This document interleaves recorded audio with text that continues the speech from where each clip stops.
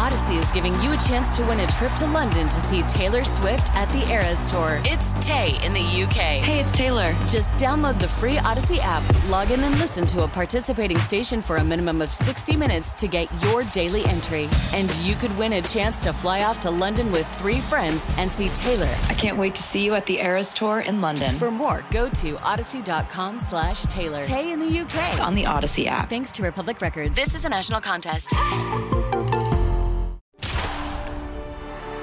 Baseball. America's game. Of the most dramatic moments in the history of sports. It's about connection. Lynch makes the catch up against the wall. And now, with Apple TV Plus, Friday Night Baseball comes home. Is this happening? It is. Friday Night Baseball, streaming on Apple TV Plus. Live on DAZN pay-per-view, September 17th, Part 3. Canelo versus Triple G. To take the trilogy, Bad Blood, a score to settle, controversy, brutality, pure hostility. For victory, for history, for the trilogy. Canelo Alvarez versus Gennady Golovkin.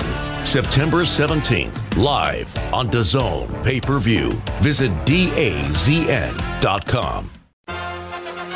It's the Amazing Rico Brogna podcast with your host, Evan Roberts. All right, welcome to Rico Brogna. No pleasantries, no how are you, because we all suck right now. This team sucks. This offense sucks. Never in my wildest negative fantasies did I think they would get embarrassed and swept by the Chicago Cubs. And I have tried all year long, I think because of this team and how they've played, I've tried to remain positive and I've tried to remain with an even keel. But after you watch this dog crap performance over 3 days against garbage pitching, that's the thing that I fume the most about. They got shut down by crap pitching. It started from day 1. It continued in day 3. I'm not even going to spend that much time bitching about David Peterson because here's the truth. As bad as David Peterson was, walking the first 3 batters, giving up the RBI double, giving up another RBI double, the Met bullpen, which has been much maligned, we've ripped the Met bullpen all year, did a tremendous job of keeping them in the game. And quite frankly, when you're facing Drew Smyly and Eric Ullman, whoever the hell that is, and Rowan Wick and Michael Rucker and Mark Leiter's son, Mark Leiter Jr., how the hell do you score 3 runs? Someone's got to explain that one to me. So this entire series from beginning to end, it's not about Chris Bassett crapping the bed in game 1. It's not about David Peterson really proving over his last few starts he don't belong here anymore. It's not even about that. It's about the fact that somehow this lineup, top to bottom, other than a couple of meaningless home runs late, which they made an art form of this week, this lineup got shut down by crap pitching. And when they got beat by the Nationals 2 weeks ago, I remained calm because I was being rational. I was looking at the fact that, hey, they finally lost a series to a bad team. It was bound to happen. But what we've watched over the last week, that's not bound to happen. You should not be losing to the Pittsburgh Pirates. Oh, they won 2 out of 3. Shut up. That first game was a joke. They won 2 out of 3 against the Marlins. Give me a break. The first game, why not win all of these games? Why not beat them all? And then what has happened over the last 3 days in front of putrid crowds. I mean, I'll be honest about that. I'm not going to spend that much time bashing Met fans, but what the hell kind of crowds were that the last 3 nights? Horrible crowds, but whatever. You guys were smart for not going. I was the schmuck going there for 2 out of 3 games to watch this. But from top to bottom, this offense sucked. You want to name the culprits? I'll name all of them. Let's start with Brandon Nimmo. I don't understand why, and I made this comment before the opener of this series to my dad, before Brandon Nimmo did a damn thing, because he hit on the road, remember? Got hot on the road. Had a big Sunday. Great. Yippity-doo-dah. I say to my dad, how come this guy can't hit at home? What's the deal with that? How come the splits are so... he's a better road player than he is a home player. How come? My dad's like, it's probably just a coincidence. Then he walks into Citi Field for 3 days and does nothing. In big spots like the 7th inning of the finale of this series. 2 on, 2 out, and he taps one 6 feet in front of the mound. He's swinging in mid. Oh, but he's giving you long at-bats. Great, he's giving us long at-bats. He's not producing. Brandon Nimmo did nothing in this series. Other than a meaningless home run by Lindor, nothing in this series. Mark Vientos looks overmatched by Major League pitching. Darren Ruff finally had a hit. Let's have a celebration. Daniel Vogelback's just a fat guy. That's all he is right now. Top to bottom, this offense has sucked. And I'd love to tell you, don't worry, it's going to get better. Don't worry, it's going to turn around. But I think tonight and this morning, my old Met DNA is coming out. All of our Met DNA is coming out. Panic City is coming out. Collapses of 07 and 08 are coming out. Because what are you supposed to say over the last week and a half? This was supposed to be the stretch of games where you were supposed to beat up on bad teams. 16 games against horrific opponents. Well, they've played 12 of them, and they're 5-7. 5-7. Even if they sweep the Pirates, which I wouldn't have any confidence in, we'd be disappointed with 9-7. And thanks to the grace of the baseball gods, the Atlanta Braves have finally cooled off. That's great. I'm thrilled. Because if they hadn't cooled off, this team would be 3 games out in this division, and I think we'd be declaring it over. And truthfully, the only reason we're not declaring it over is because the Braves finally did get slowed down. So despite this garbage we've watched, the Mets are essentially tied for first place. And that's where they are. They're not a half game up. They're tied for first place. But I can't rely on the Atlanta Braves to continue to struggle. And look, the Braves, you could even give them an excuse. It was on the road. It was against quality opponents who they've actually struggled against all year long, if we're being honest. And the Braves were bound to cool off. They were bound to have a stretch of games where they struggled. This was not bound to happen for the Mets. I mean, just pathetic. From top to bottom, pathetic. So if you're looking for positivity, maybe by the end of the podcast, I'll convince myself to be positive. But right now, why would I be positive? What am I going to give you on? Based on what they did in April and May and June and July and maybe the Dodgers series, which feels like 6 months ago now. I'm looking at what we've watched recently, and I know the cliche, and it's a true cliche.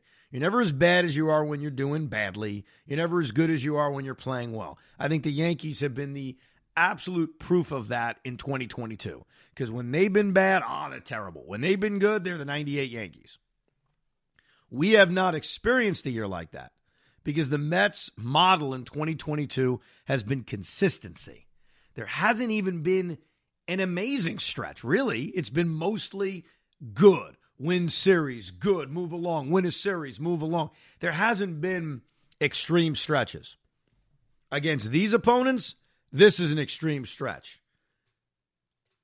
And I don't know what to do with myself. Because the DNA in me, the DNA in Hoff is going to tell us the end is near. Not that they're going to miss the playoffs, and I'm missing the playoffs. But it would feel like not winning this division, especially because of who they're losing to, it would feel like a collapse. Now, look, Game 1 wild card series will all be pumped up and ready to go, but a massive, massive disappointment. And then the other thing that's happening is we're losing the trust in this team. I've maintained the trust. I trust this team. They've earned that from us. Well, they're losing it. They banked in a lot of trust, and over the last 3 days against the Cubs, because as disappointing as winning 2 out of 3 was against Miami and 2 out of 3 against Pittsburgh was, they still won the series. You could at least walk away, as disappointing as it was, and it was, losing the opener of both of those series. They won a series, you move on. They just got swept by the Chicago Cubs. Look at this rotation they just got beat down by. Javier Assad. They can't touch Javier Assad. They can't touch Adrian Sampson.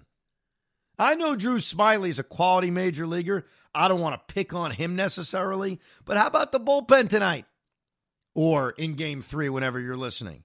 I'm recording this right after the game. That's probably why I'm extra angry.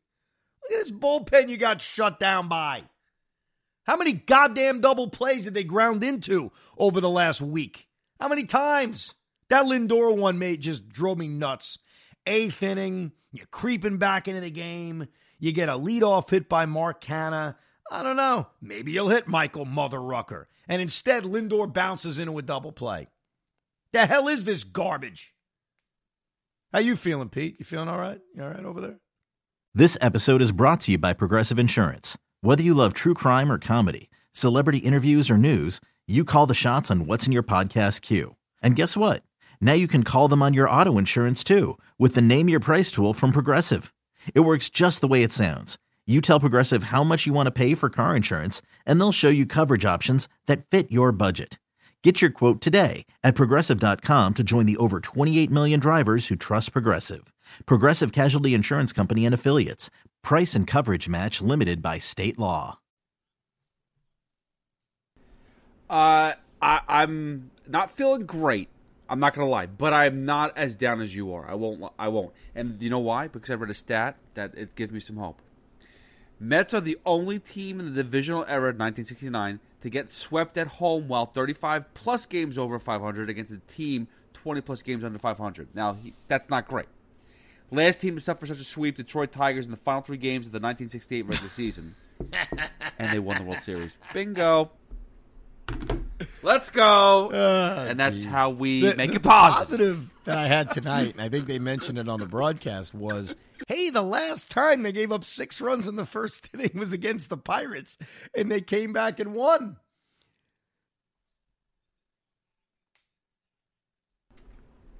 Listen, I'm going to say this, and I put the stat out there, and no one gave a crap. That first inning reminded me of, and it's not as big of a situation because it wasn't the last game of the season, but it felt like the Tom Glavine game of 2007, game 162, and we just crapped the bed. Now, the good thing is there's you know what's funny about the first inning, and this may be surprising, but obviously David Peterson was it was a tooth extraction, as Beningo would say. 3-2 count, walk. 3-2 count, walk. 3-2 count, walk. 3-2 count, ooh, strikeout. Maybe David Peterson's going to find a way. Then he gives up the double to your best friend, Yan Gomes. Then he gives up another double to P.J. Higgins. When the inning finally ended, and look, Trevor Williams came in and actually didn't do a good job right away. He eventually got out of it and pitched well and settled in. But when they were down 6-0, and I was behind in the game because like every game I'm not at, I was at the first 2 games of this series. I was not at the finale because I wanted to record the Rico Brogna right after the game. Or I need a break. Maybe that was it. Or maybe my wife needed a break from me going to games. But I thought to myself, as disgusted as I was, and I was more in shock than anything. I was stunned. I think anytime you watch a baseball game and your team gives up 6 runs in the first inning, there's a state of shock that you're in. I actually thought to myself, sort of confidently, this is the game they break out in. Like, this would have been the perfect game to break out in. You're down 6-0. We're all depressed. We're all, they're dead. And they're going to come out and they're going to rally. And what I needed to see was they needed a run in the first inning. Not 2 runs, not 5 runs, not all 6 runs. They needed a run. Because if you remember that game against the Pirates, the comeback that they made a year ago, I think they scored 2 runs right out of the gate. Something like that. If you're going to be down early, it's a 9-inning game. You can come back. Now, Trevor Williams, for the most part, has been real good. And he turned out to be real good keeping them in the game. But you can come back. And we know that the Met offense can explode at any moment. It did over the weekend against the Marlins. It did during the doubleheader game 2 against the Pirates. Like, it's capable of it, then it's capable of doing nothing. So I did sort of think, hey, this is the game they're going to break out in. But when they went down meekly, 1-2-3 in the first inning, even though Nimmo had a long at-bat, we should have a celebration. That my confidence went from, I feel good, to, oh, Jesus Christ, they're going to get shut down again? And they got shut down in the second inning. And the Cubs, to their credit, made some great defensive plays. Christopher Morale, the shortstop, made a couple of outstanding plays, including that one Alonso hit that went off the pitcher, bounced towards shortstop. Morale makes a great play. Tomas Nido hits a home run. All right, 6-1. Bullpen's keeping it close. You have a chance to come back. And then they do nothing. They get a leadoff man on in the fourth inning. Okay, it's 6-1. It's only the fourth inning. This game isn't over, especially as you see that the bullpen's keeping him in it. And they do nothing. They waste Lindor on first base. Another terrible sign, because you got to chip away. You're down 6-0, 7-0, 8-0 in a game. It's not over, but you got to chip away, and you got to take advantage of the opportunities. And then the killer was the fifth inning. And you're all going to think I'm nuts, and I totally get it. It's the ultimate Monday morning quarterbacking. When they got the first two guys on in the fifth inning, and they're down 6-1, and Tomas Nido's up, and you got the top of the order coming up, I was thinking about laying down a bunt. And I know it's not the good baseball move because you're down by 5 runs, but the reason I thought about it is because Tomas Nido is a walking double play. He is. And the first freaking pitch is a ground ball to shortstop. Now, I admit, bunting is not a good baseball play. You're down by 5 runs. You can't give an out up. I'm not saying you really should have done it. I'm saying the thought went through my head because I know Tomas Nido's a walking double play. And the last thing I wanted as the Mets are beginning a rally with the top of the order coming up was the rally to be completely short-circuited. And the one thing that could do that is a double play. So again, not saying they should have bunted. It's not a good baseball play, but it crossed my mind. And then they get lucky. Think about it. They score the second run. Brandon Nimmo, it's a ground ball to third base. Patrick Wisdom just can't make the play. That's their way of chipping away. Oh, but they're giving a free base runner. They're giving an extra out. They don't take advantage of it. They go down meekly in the sixth. They put together a little rally in the seventh inning, a couple of guys on base. Nimmo taps out. Lindor grounds into a double play when they get the leadoff man on. Baseball is back, and so is MLB.tv. Watch every out-of-market regular season game on your favorite streaming devices, anywhere, anytime, all season long. Follow the action live or on demand. Track 4 games at once with multi-view mode and catch up with in-game highlights. Plus, original programs, minor league broadcasts, and local pre- and post-game shows. Go to MLB.tv to start your free trial today. Blackout and other restrictions apply. Major League Baseball trademarks used with permission.